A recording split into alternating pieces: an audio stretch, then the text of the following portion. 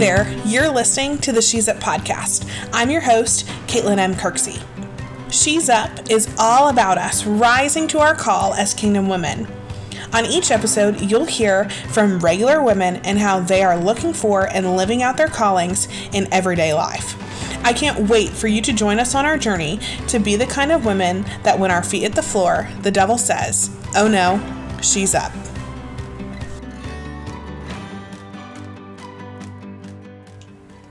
Hi friends, welcome back to She's Up. I am so excited to kick off season 2 with you all. This season we are diving into friendship, and I can't think of any better way to do that than for you all to meet some of the best people that I know.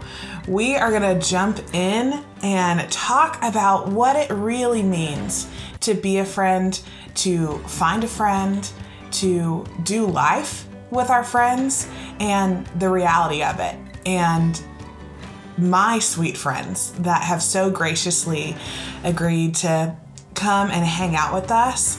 Oh my gosh, y'all, they brought the good stuff this season.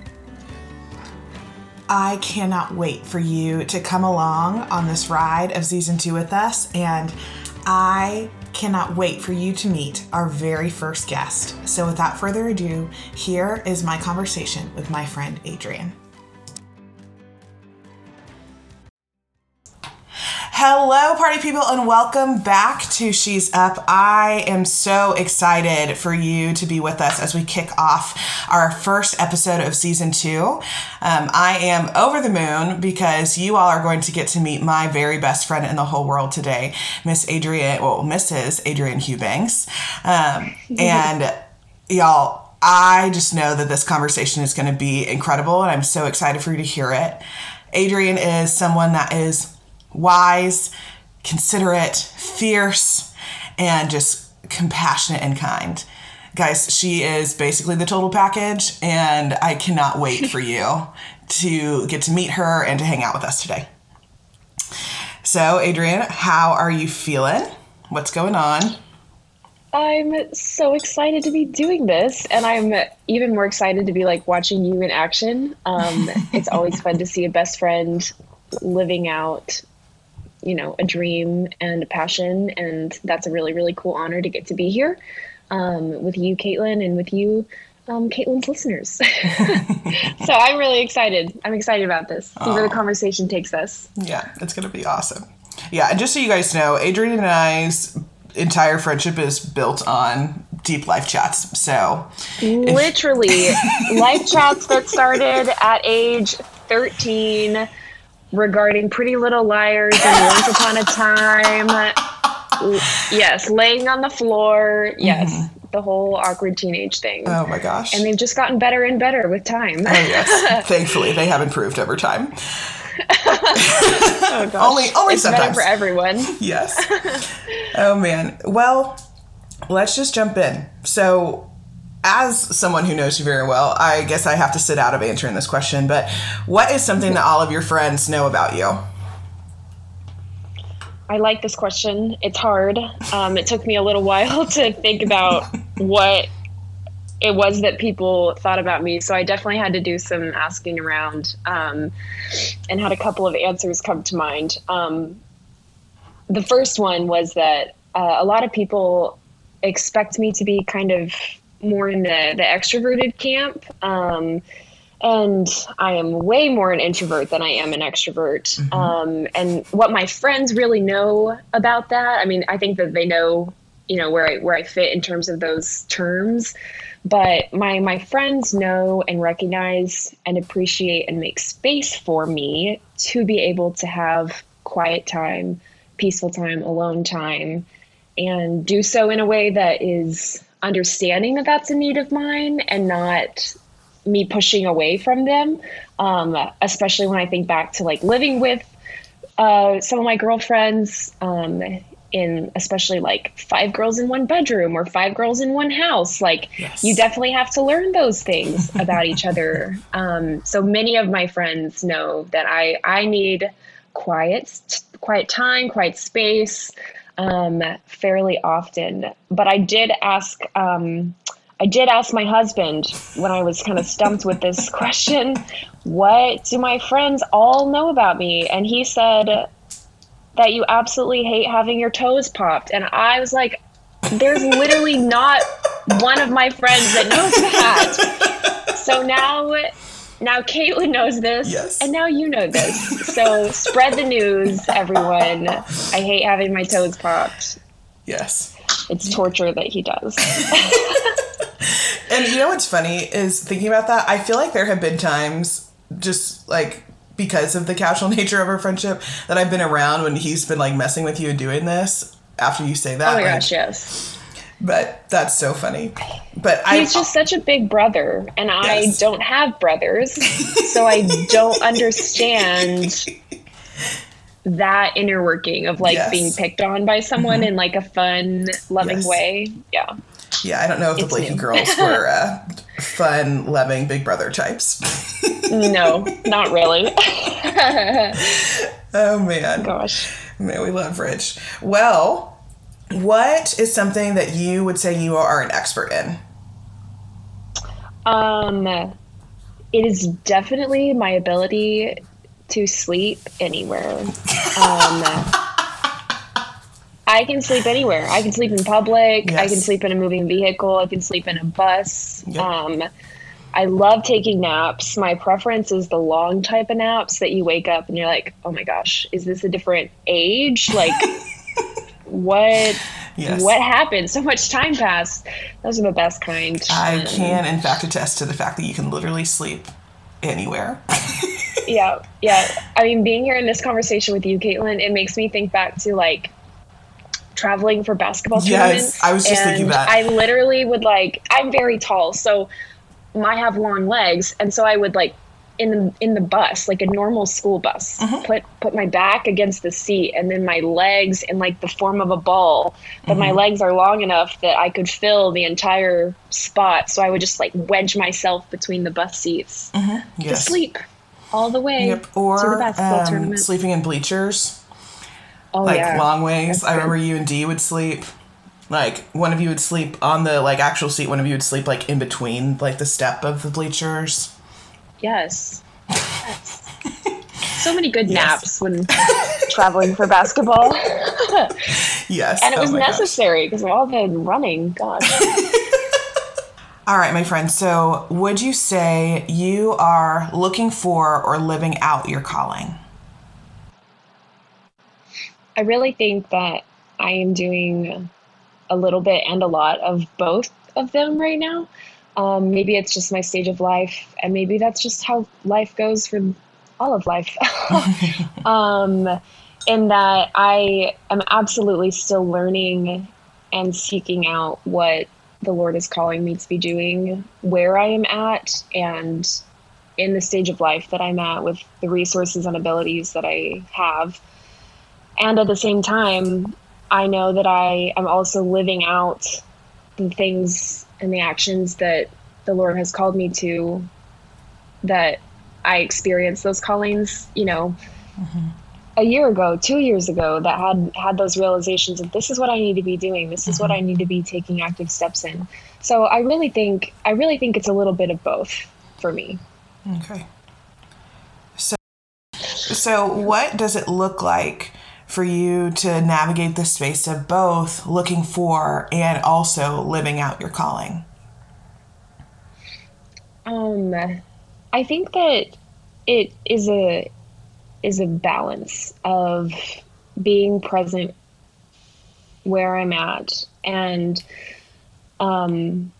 living out what I know that I've been called to. And the things that come to mind for that I am actively working on day to day is mainly just loving the people that I interact with and not being afraid to share what I know about Jesus with the people that I'm interacting with on a day-to-day basis. And this is something that I know it seems so obvious, right? Of course we're called to do that. Of course you should be doing that. But for a long time, I had a lot of fears about doing that just because I didn't feel confident sharing those things or sharing my faith, or felt like I would be reprimanded or just looked down upon by other people. And I'm fortunate to work in a space and get to interact with lots of different types of people groups that come from lots of different religious backgrounds, as well as people who are not religious at all. And even just where we're at now, have made some really great friends. And it's been really wonderful to step into that, that day to day of living out this calling, of asking them questions about their faith, or when they ask questions about my faith, being willing to open up about this thing that is very, very intimate, that I should be proud of and confident to share. And I would say that that's one way that I am living out my calling right now. But then in the sense of still looking for my calling, I think it's ever changing. I think that calling is absolutely going to stay true for all of my life. And right now it is that we are interacting with lots of people who are skeptical and curious and all of the above, that I get to share those things with. But at the same time, I know that there's going to be opportunities that the Lord puts in front of me and says, I need you to do this. And I don't know what those things are going to be, but I remember going to a conference in college and heard David Platt speak, and he's amazing. And the focus of this conference was really around missions. And that's not something at this time that I feel God has laid on my heart. But I remember him talking about the fact that he and his wife had not experienced that calling either. And they had wanted to, but they truly did not feel like they were being called to that. And the description that he used was, I am laying my hands out in front of me to God, saying, put whatever it is that you want to call me to in my hands, and I will grab it and do it. And I just remember being so struck by that analogy. And when I think about living out my calling, looking for a calling, that's the posture that comes to mind for me. Is I am standing here with open hands, prepared and ready to grab, asking for whatever it is that God is willing to put in my hands, and I'm going to do it. And so I think that's why I feel like I am absolutely still looking for my calling. Yes, looking, but asking for my calling, asking for what it is, asking for that direction that God is going to give me. And when he does, that's when, I hope and pray that I have bolstered my faith, and I have relied on my community, and I have people praying alongside me, and that I am praying, and I am ready to take hold of that when that calling does get placed in my hands. There's something that I want all of you to know about Adrienne. Adrienne is very thoughtful, and not in the sense that it's limited to like her being just deeply considerate of people, but something that I have been so grateful for over the last 10 plus years of our friendship is the thought and the intentional, like, listening to what the Lord has asked of her. And it's one of my favorite things about you, because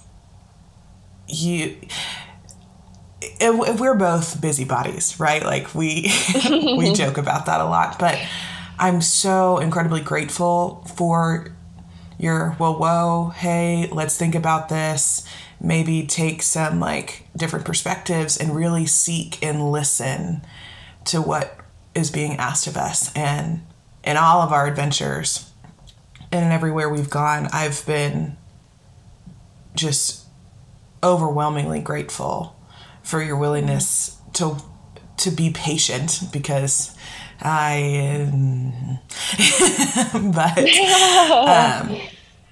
you just so grateful for your willingness to pause and to rest and to seek the peace of obedience that comes when we walk faithfully where the Lord has called us, even in the little things and even in our baby callings.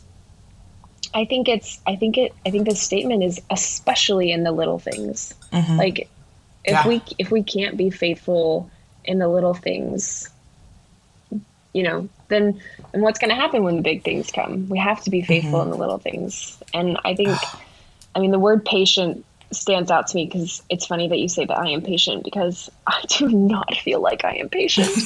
I feel like I am so impatient most of the time. And I think it's just a matter of having those moments that I like force myself mentally to be present, and present in a sense of like a moment, but also in the sense of a day. And I know that sounds kind of odd, but like tomorrow is not promised. And I used to be very caught up in what are my plans, what are my goals, 5-year goals, 3-year, like literally my whole life was planned out at one point in time. This is true. And, I loved that. And I had so much security, fake security, in having a plan. But I think when we're choosing to be present in the day that we are in, and taking hold of opportunities to love someone we don't know, or be there alongside someone, supporting someone we do know and love, and then also just walking faithfully in that day, like that is how we are, like standing there with our palms open, being patient for what is to come, because when it does come, then you're ready to grab hold of it because it's on that day. Yeah. It's like you said, we have to be prepared. Like the Lord will send us, and he will also equip us, but we have to have our hearts and hands ready and willing. And it's kind of like the story of the unmoved rock, right? Like the man pushes and pushes up against the boulder, and he looks to God in frustration. He's like, the boulder is not moving. And the Lord says, but I made you strong. And I know that we have walked through things where, and I know we talked about this recently, right? Like we have experienced things together that equipped us in ways that we didn't understand until afterwards. But in the midst of it, we were very confused and almost questioned the obedience that we both, like I remember sitting on that couch in the basement of the Zeta house and knowing truly like what we were asked to do. And we did it. And then when it didn't work out, I think we both doubted in very different ways. But it was really challenging for us in that moment to say, oh, this obedience was ultimately beneficial for the kingdom. But now, years out from that, we're walking into a new adventure where it's abundantly clear that like we were pushing a rock that wasn't ever supposed to be moved so that we could build strength to do something else. Gives me goosebumps. I love that. And for people that don't know what I'm talking about, I will link the story to the unmovable rock. It's one of my favorite stories, and I feel like I've relied on it a lot in my faith journey, and it's something that a mentor shared with me when I was in high school. And it's just always been a sweet reminder of God's faithfulness. So if you are looking for that, I'll link it in the show notes. All right. So thinking back and kind of looking at where you are now, what would you say have been some of the things that have prepared you to be where you are now?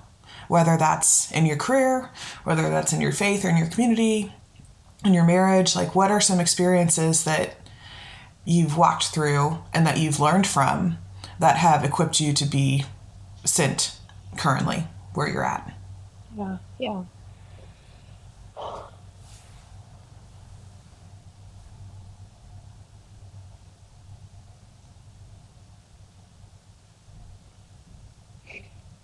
The phrase that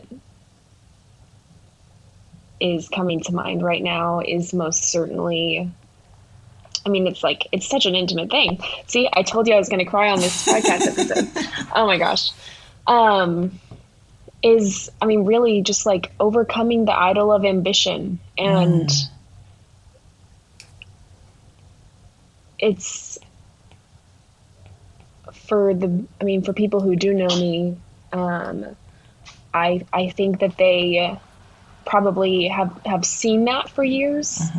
But for the people who maybe don't know me well, or are just meeting me in this episode, you may not know, but I was really, really consumed. I mean, from high school, like literally, I would say from as early as like my freshman year of high school, just really consumed and found, I wouldn't even say consumed at the time. I found value and worth in myself by success that I had, whether that was like student council or making varsity or making an officer team or winning a contest or winning a game or making a shot. Like success of any sort was fueling the value that I viewed myself with for a really, really long time.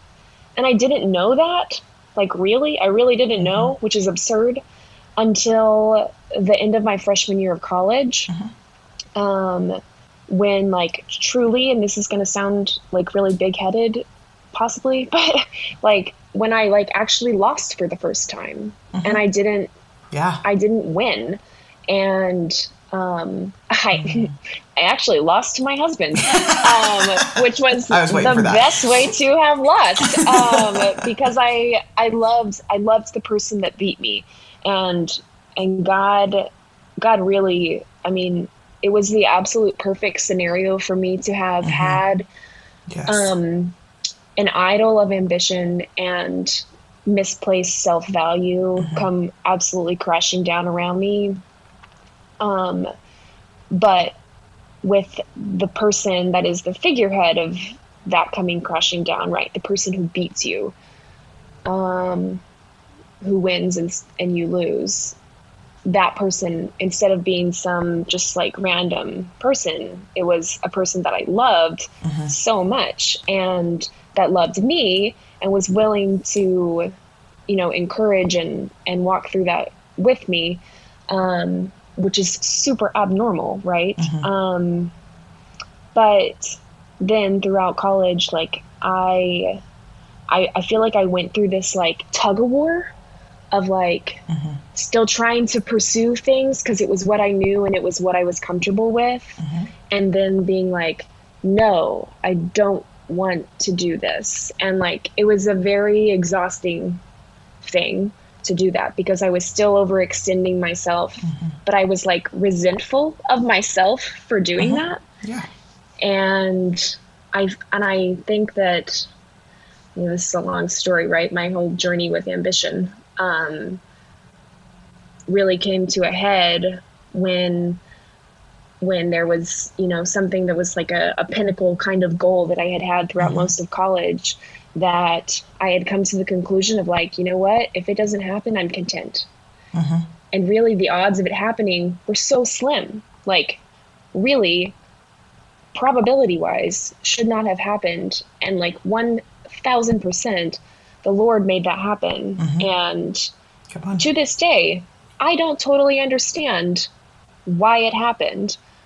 And now, since then, like I've been in this place where I don't feel this like unquenchable thirst anymore of like, I have to have the recognition. I have to have a title. I have to have whatever it is. And I wish I could say I could pinpoint like how that happened or how I did that to overcome this idol of ambition. But like, I truly did not do that.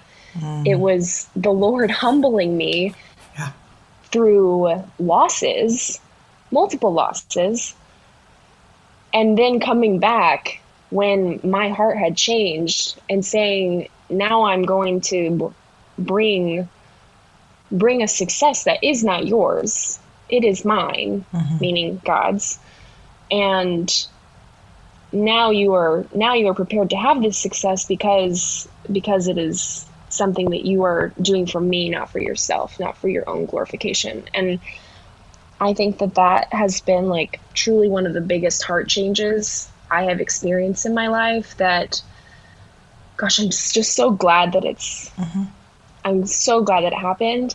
But I also know that, I mean, everyone has different sin struggles. And I think that, like, the ambition and pride that comes with it will absolutely be something that I have to pay attention to my entire life. Yeah. So as to not just like fall back into it, because it would be so easy. Yeah. No, I'm so grateful for that. And, you know, and not even just her resume. Like, the piece of paper is not what, like, is impressive about Adrienne. It's the fact that she has done so many incredible things and uses them, like these skills and these talents and these abilities that the Lord has gifted her. Right? Like, she is fierce. Like, she is kind and compassionate and sweet and loving and funny, but, like, she's fierce. And I want you to know that this, and having had a very intimate look in this, and it's so interesting for me to, you know, virtually sit across from you and just walk through memory lane alongside you in this, and just really be overwhelmed with the gratitude of the Lord, like, softening your heart. Because I think, like, I look back at college, and, you know, and I told you this, so I don't feel wrong sharing this on the podcast with the couple hundred people that listen to it. But, you know, in high school, I really feel like I lived in your shadow. And we've talked about that. And that was honestly, part of my, like, campus climbing journey. And it was not explicitly and exclusively you. No, but all of that to say, kind of circling back to this, you know, there was, for both of us, entering into college, this kind of intense and almost desperate need to achieve based on our value. And I think it made both of us very rough around the edges, for lack of a better term. And it really separated us from the softness that both you and I have within us, that the Lord has also given to us. And I'm incredibly grateful that, one, we got to figure that out together, because we understand each other on a better level because of how we felt walking through college, but also because, you know, we've known each other a long time and we've been best friends for a long time. But just thinking and looking at your experience and with the lens of you, like, the softness that just the Lord just touched you with, I'm so grateful for, because not only did it make it easier for you to really do the things that you love, but I also know it was particularly beneficial in, like, your relationships and in your marriage. Oh, completely. And I just, it's hard to explain, and I don't know if I'll keep this in here, but it's hard to explain because I look at, like, freshman year of college Adrienne, and I see this incredible, powerful, like, ambitious woman. And none of those things are wrong. Yeah. But I look at you now, and I see this woman who is confident and strong and steadfast. And those things aren't wrong either. But just the way that you walk daily, I can see that the touch of softness that the Spirit has given to you. Everything that you've said has spurred a couple of thoughts in my brain that I want to share. One One is that when I think about like the root of why the ambition and success and all of that stuff was like so huge to me, really it came down to the fact that I wanted acceptance from people. And it was like a people-pleasing mechanism that I had to try to gain approval and praise. I mean, words of affirmation is my love language. You know this. And I mean, gosh, you get your name on a plaque, some pretty good affirmation of some words, right? And that people-pleasing element, I think, came from the fact that because I'm introverted naturally, making friends, unless you have like an extroverted bestie named Caitlin that scoops you up on the basketball court when you are literally an awkward baby giraffe and don't know how to make friends. Yes, literally, is my nickname in junior high basketball. Yes. And I think one of the reasons why like our friendship has been so long lasting is because you were one of the first people that essentially, like, I don't know, I've seen memes and stuff that say like every introvert needs an extrovert that says, hey, you're going to be my friend now and I'm going to take you along and do all these things. And like, not in a bad way at all, but like, that's kind of the truth a little bit, at least in my experience. And you were one of the first ones that scooped me up and said, you're going to be my friend now. Let's go hang out. And like, I had not experienced that before. And then throughout high school, it was like, okay, how do I get more of these friends? And I mean, you know, you were with me through a lot of that, lots of ups and downs of tumultuous girl friend groups and cliques and everything that like, really, I was just trying to like get more people to like me. And the mode that I was doing that in at the same time that I was finding any value that I saw in myself was all wrapped up in that like success stuff. And when we went to college and, you know, started out freshman year in that the words that you described of like powerful, ambitious, very rough around the edges, like 100% rough around the edges. And I remember having a conversation with Ridge my sophomore year of college because he was about to take a break from school. And I was excited about that, but also terrified about that because I essentially had like 3 really close friends and then tons of acquaintances that I had met through things that I had like surface level friendships with, but very few people like knew me. And Ridge was so excited about me, excited about the fact that he was leaving so that I would have to make friends.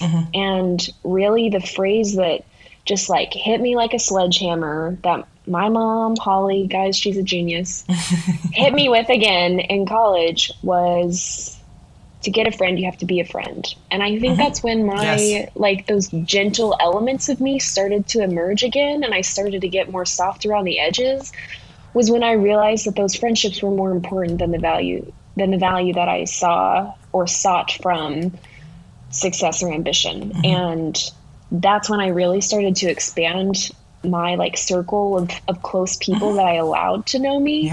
And I would say that like, that's when I got way more comfortable with the idea of like being someone who is gentle and slow and more quiet. And I think that is a good thing now. And I would say that probably freshman year, the idea of who I thought that I wanted to be, or more so who I thought I had to be accepted by people and to receive that value through success, like did not include that word at all.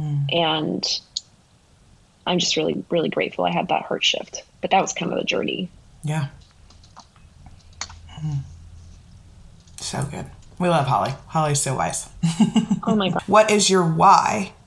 And it's very broad. And when I ask what is your why,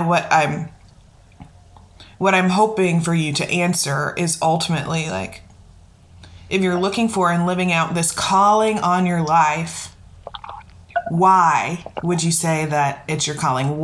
So based on these experiences that you've had and where your heart is, like, why do you feel drawn? Why do you believe you feel drawn to this calling? Why do you feel like you are drawn to the things that pull on your heart? I think it really comes down to the fact that when I am walking in obedience, I feel fulfilled. Like when I am being obedient to what God has told me to do, instructed me to do through scripture and through, the words that my community encourages me with. Like when I'm walking in obedience in the things that I know are right, and then in following those callings that I know they've been laid on my heart, that's when I am living a fulfilled life. Like I feel like that's the why. And I know that that's my purpose. Like on earth, there are other purposes that I can have, but my purpose that I do have to remind myself often of. And there are days when my like selfish pride is like, no, my purpose is to like live my own life and have a beautiful home and have all the things from Pottery Barn that I could ever want. So my apartment looks beautiful. Like I definitely have those moments, but like, I know that my purpose on earth is to be here to glorify God. And the way that I can do that is by being obedient. And I know that there are days when I lose sight of that. But when I take a second to just like pause and be like, why am I doing this? That's why. It's because that's my purpose. It's literally why I was created. It's why all of us were created. Come on. That's my why. It's a good reminder this morning. Yeah. Or whatever time of day you're listening. Absolutely. Oh man, that was, I love you a lot. I love you. And I think it's really easy to forget or be overwhelmed by that. Or even at times when you're wrestling with the idea of like, my life is not to glorify myself. Like the purpose of my life is not to just do whatever I want or to fulfill what I would say, especially American society pushes, that like you should do whatever your heart desires. You should, buy whatever it is that's gonna meet that need, fulfill, that thirst that you have, and like pursue whatever goal you want. And I think like absolutely pursue anything. Like the sky is the limit.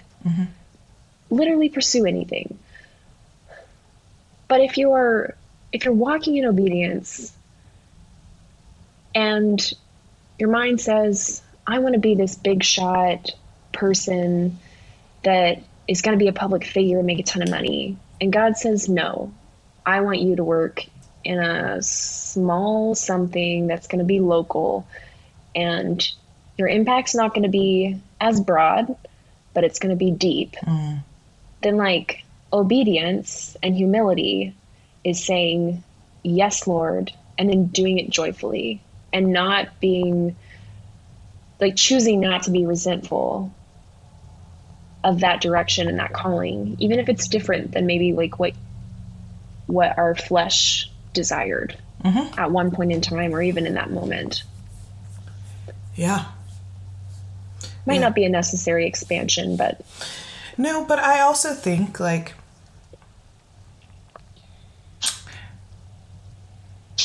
because I know that I've experienced that shift from like, I mean, that example, right? It's not an anonymous example. It's me. Yes. Cat's out of the bag, where like at one point that was what I desired, to be some big hot shot that made a ton of money and lived a glamorous life and, whatever. And I don't think that is what I'm being called to whatsoever. Like not even a little bit at this stage of my life. Who knows? 50 years down the road, the Lord might have something completely different planned for me. But right now, all I can do is choose to accept what he has given me joyfully and faithfully, and to obediently live that out. Yeah. No, and I think that there's something could be said, and we've talked about this. It's this idea of why are you drawn to it? Because I don't, and honestly, Adrienne, I would not be surprised if you, walking faithfully and obediently, the Lord opens a door or multiple doors where you do have the opportunity to speak the truth in life to a large group of people. Whether that's like all in one place, it's a demographic of people. I'm listening to the Spirit tell me that I really believe that that is going to be a part of your story and a part of your life. But in the same way that what you're saying right now is the Lord is taking you out of that to have you practice and walk in humility so that when that time arises and when you rise to that call, your heart is ready. Because right now you are incredibly gifted and skilled. And I know you're still learning. Heck, we're all still learning. It doesn't matter how old you are.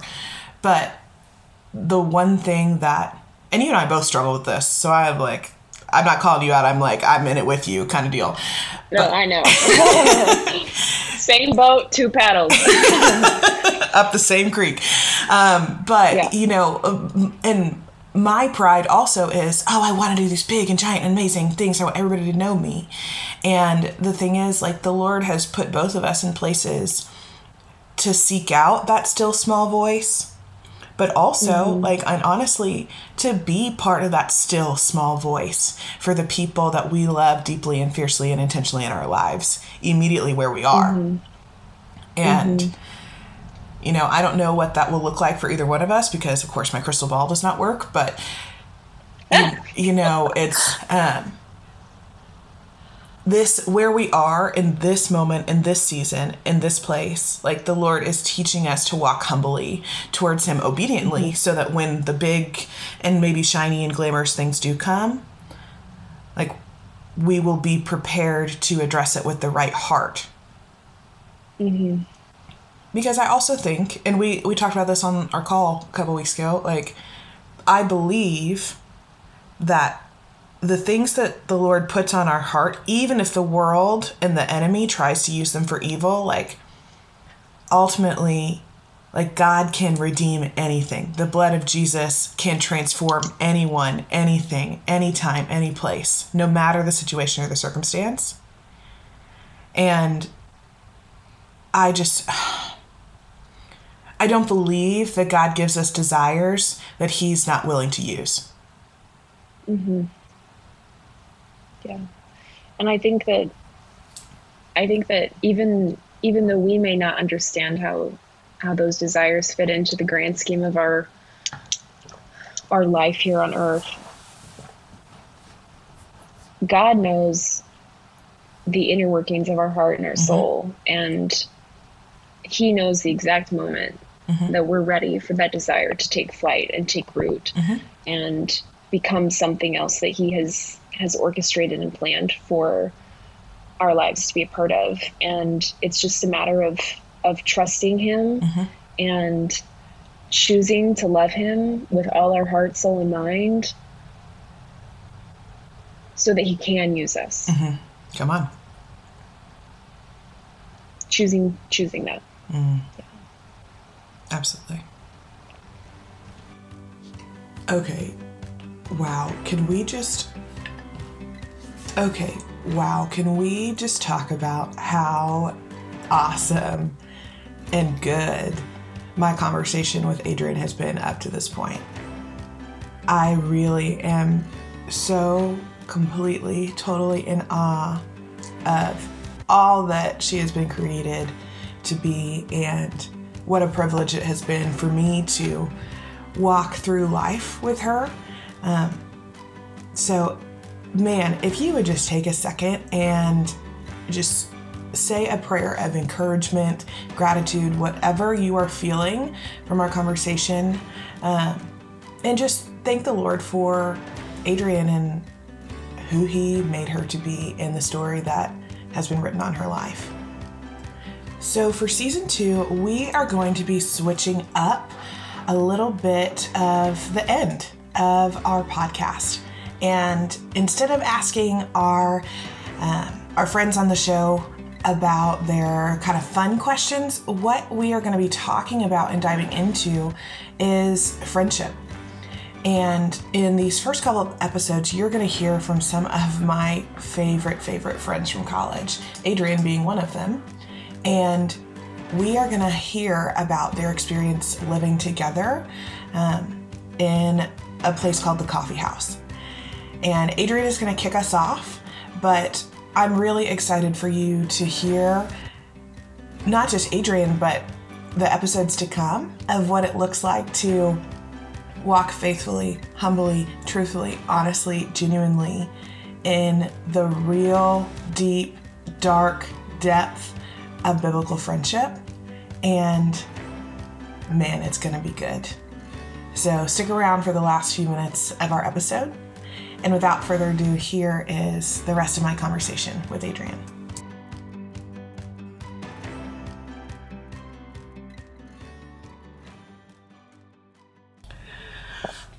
All right, party people. So as we wrap up our conversation with Adrienne today, I have kind of switched it up on you. Just so hope you like it. But over this next season, we will be interviewing some of my very dear and incredible friends who in college lived in a house together. There were 5 of these incredible humans, right? There were 5 of you? Yes. Mm-hmm. Yep, 5 of us. 5 of you. I was like, I said that, and then I got uncertain.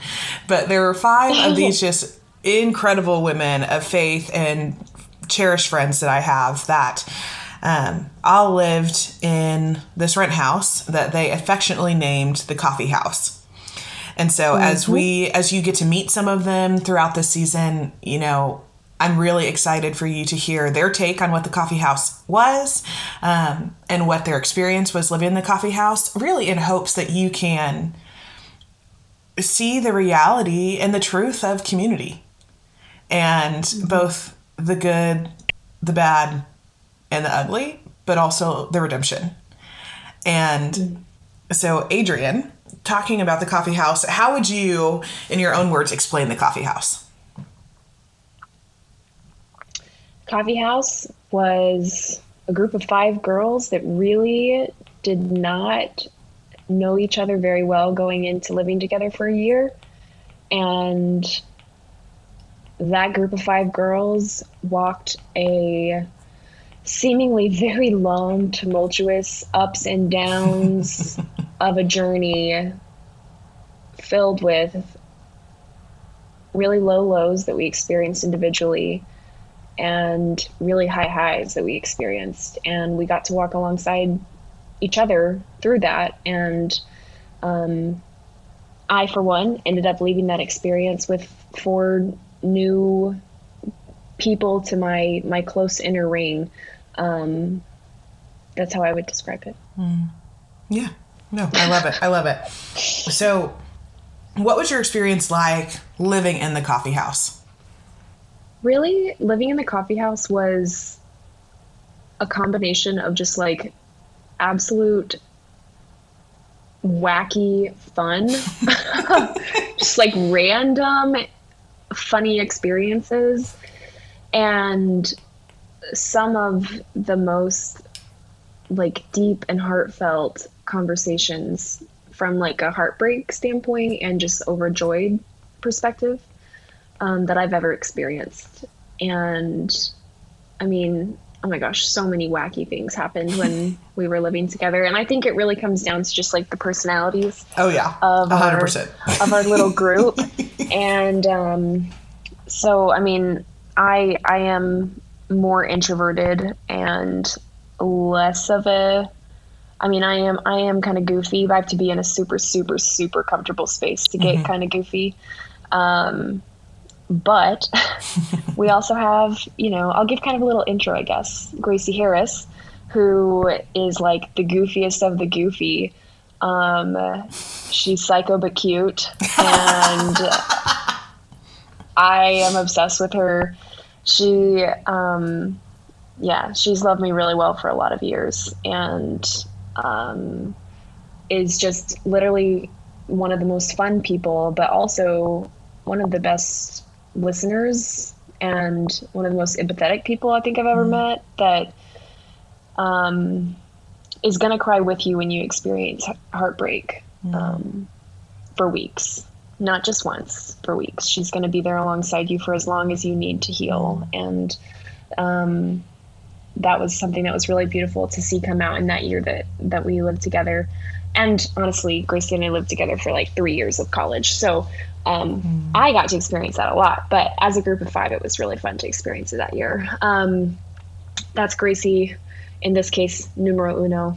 Number 2, Gracie Sims, is also super fun. I would consider her to be in that category as well, of super energetic and just like kind of a life of the party personality, but has to have time to recharge. Gracie Harris like nearly does not need time to recharge. It's crazy.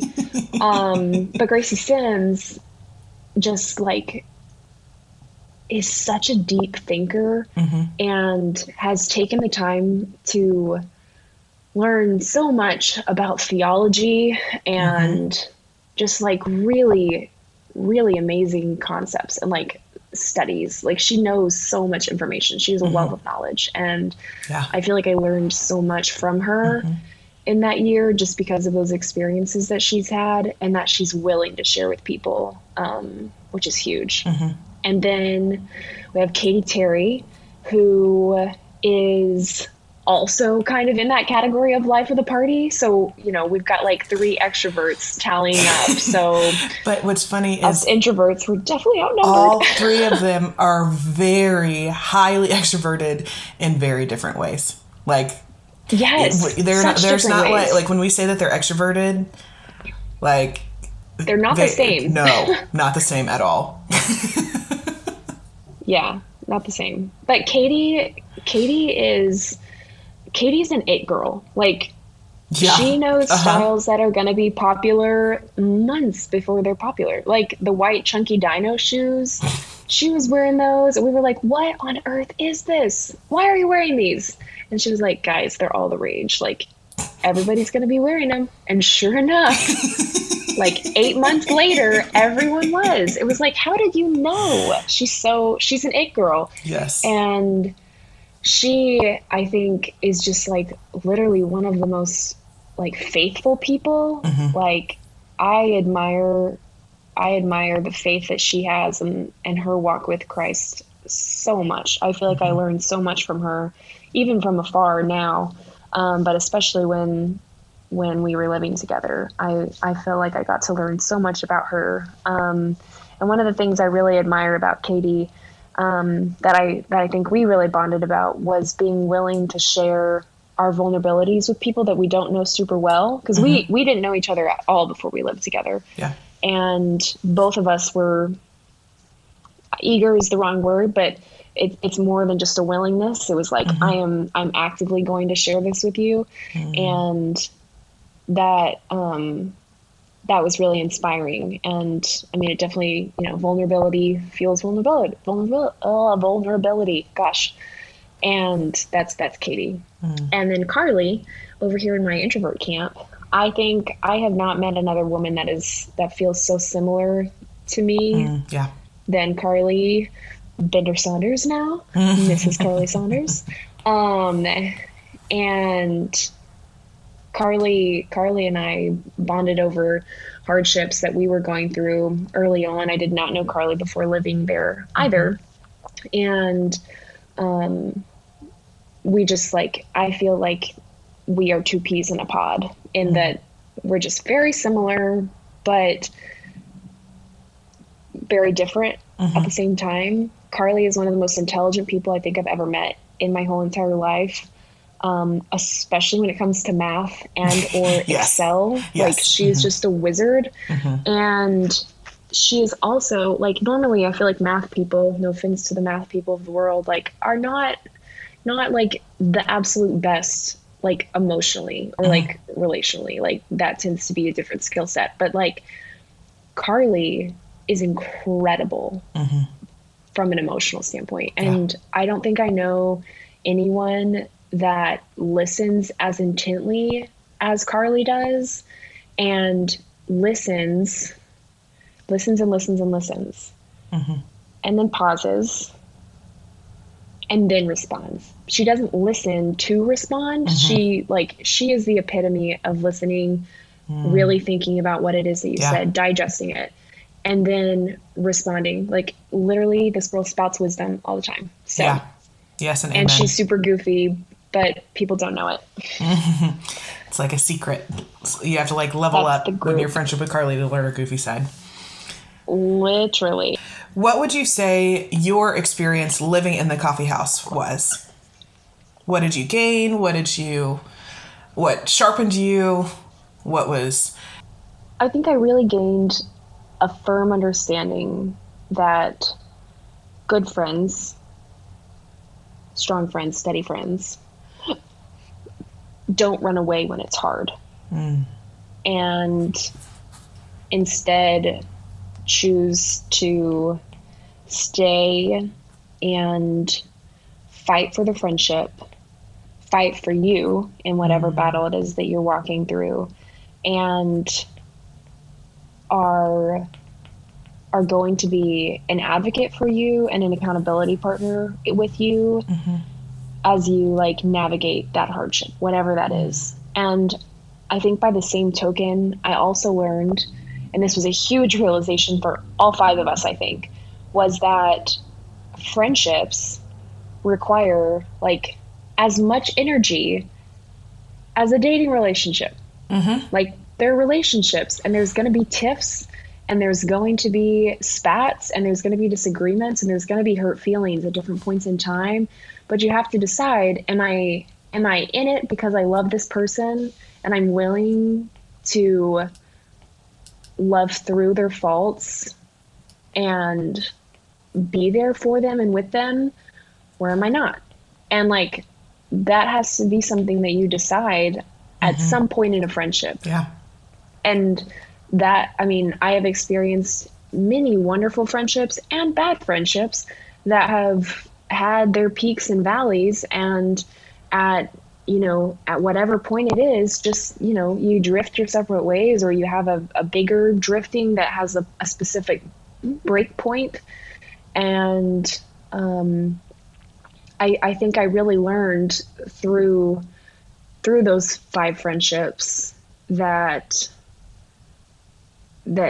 really, really great friends choose to stay. And I most certainly knew that from my relationship with you, but I don't think I had like pinpointed it, because our relationship has spanned like 10 years. Yeah. So it was like, it didn't happen in quick succession. Whereas you put five girls with all different personalities in a house together for a year, and a lot of stuff is going to happen, especially when COVID starts halfway through. So like, a lot of stuff happened in that year that we lived together. But like, I just learned that like good friends are willing to stick it out with you. And if someone isn't willing to sit down and be your friend through the hard times, they don't get to be there for the good times. Yeah. Like, the same way that we talk about with dating, I think. Well, so let me ask you this, and this is kind of like an intimate question, but would you walk through, and maybe like sans some names, but like walk through some of the hard things about living in the coffee house? Because I think we're really quick to talk about the easy and the fun and the light and fluffy things that come, like living in a house with five girls, like, oh, it was a party, it was fun, da da da da da. But like, you guys had some hard stuff. Oh my gosh, we did. Hard stuff. We did. And I don't think that the hard things were like, I feel like some people would be like, why did you, like, that sounds terrible. Like, why would you want to do that? But like, the hard stuff made it to where we were able to reach more like intimate levels of friendship because we had endured that. I would live the same year again. I would. And there were like many nights where we had a big sectional couch in our living room, and the five of us would sit there and we would literally hash it out, whatever it was. We had like coffee house meeting, like we have to talk about this. There is tension. We're talking to each other about things because our schedules wouldn't always align during the week. And I remember a specific instance where there was an issue, and we were sitting on the couch talking about it, and we learned in one instance that if you have a conversation before you come to someone, like, that person is going to feel attacked because they are being attacked, because you have a plan and you have something set up, and it's not the best way to go about it. Like, but like logically, me for one, I was in the camp of like, oh, let's create a plan and be on the same page so that we can bring this to this person in love. But it wasn't received like that. And that's honestly the most important part, is thinking about how is this going to be received by someone, rather than just thinking this is what I think is the best plan from my perspective, but taking the time to think about what is their perspective going to be when we sit them down and we say, hey, this is what we think. And by another example I think of like hard times that I absolutely would either, I don't know, when I think about hard times that I learned really great lessons from, was sitting on, again, our couch, having a really long conversation, but rather than allowing someone to get up and walk away without actually sharing what they think, like them choosing not to be honest because they're afraid, but instead saying, we love you, we're not going anywhere, that's why we want to hear your mind. And that was I didn't even know that was something that people needed assurance on, because it's not something that I have felt that I need assurance on. I have no problem speaking my mind. It takes like 2 seconds, okay? And I'm like, here's all my thoughts about this. And that's not how everyone is wired. A lot of people need encouragement and reminders that you're not going to just like walk away from them if they actually do speak their mind. And a lot of that comes from past relationships or friendships that have taught them that that's what people do sometimes. And I know that there were people in our group that learned that lesson over that year, and that was a really, really wonderful thing, I think, even though at times we absolutely went about it the wrong way. Like, the Lord still works through our terrible flesh mistakes and brought redemption and brought healing to those relationships and to us as individual people, I firmly believe. But one thing that I do want to mention was early on in the experience of living together, and I had something that I was struggling with, and I went to the room of one of the other girls and laid on her bed and just said, hey. And she was like, hey, what are you doing in here? And I was like, I just want to tell you something. And I told her what I was struggling with, and it was something that was a deep, intimate sin struggle of mine. And she broke down into tears and was struggling with the exact same thing. And she was like, I am shocked that you came in here and told me this, because I don't think she has expressed that she like wouldn't have known how to bring that up. And I have no idea why I felt comfortable going in there to do that. But I think it goes back to that whole like following the things that God puts on our hearts, and being willing to share vulnerability with people. And I think when it comes to building strong community, choosing to be vulnerable yourself with people that, you know, you've checked up on, right? Like, don't just go share vulnerable stuff with like some random person. That's not a good idea. No, but bad like, decision. if someone is trustworthy and has good character based on what you have heard from other people or based on the experiences that you have had with them, just like, you know, use your best judgment on that. But like, sharing the vulnerable things that we're going through allows an opportunity, for maybe someone who's walking through the same thing to have someone to walk through it with them now, like both of you now have someone. But if you're sharing something that the person that you're sharing it with is not experiencing or has never experienced, what you are doing is opening the door for them to come alongside you as a prayer warrior, as an accountability partner, as you work to overcome that, and as a support system, as you try to navigate whatever emotions it is that you're feeling through it. And I saw that part of it time and time and time and time again, living in that house, from relationship trauma to eating disorders to emotional trauma, like literally so many different things that all of us were experiencing in different ways and different aspects, or had experienced at one point in time, or had never experienced before, but said, I love you and I'm going to be here for you and we're going to pray about this right now. And that was the most amazing part about living with those girls. Well, thank you for sharing that. I mean, because it's so, and I'll just say it again, like, it's so easy for us to just brush over the hard things and say, oh, it was hard. But like, in the reality of what it is like being like a young woman, like, community is necessary. It is important. It is good, but it's hard too. And sometimes we as young women struggle with this idea of community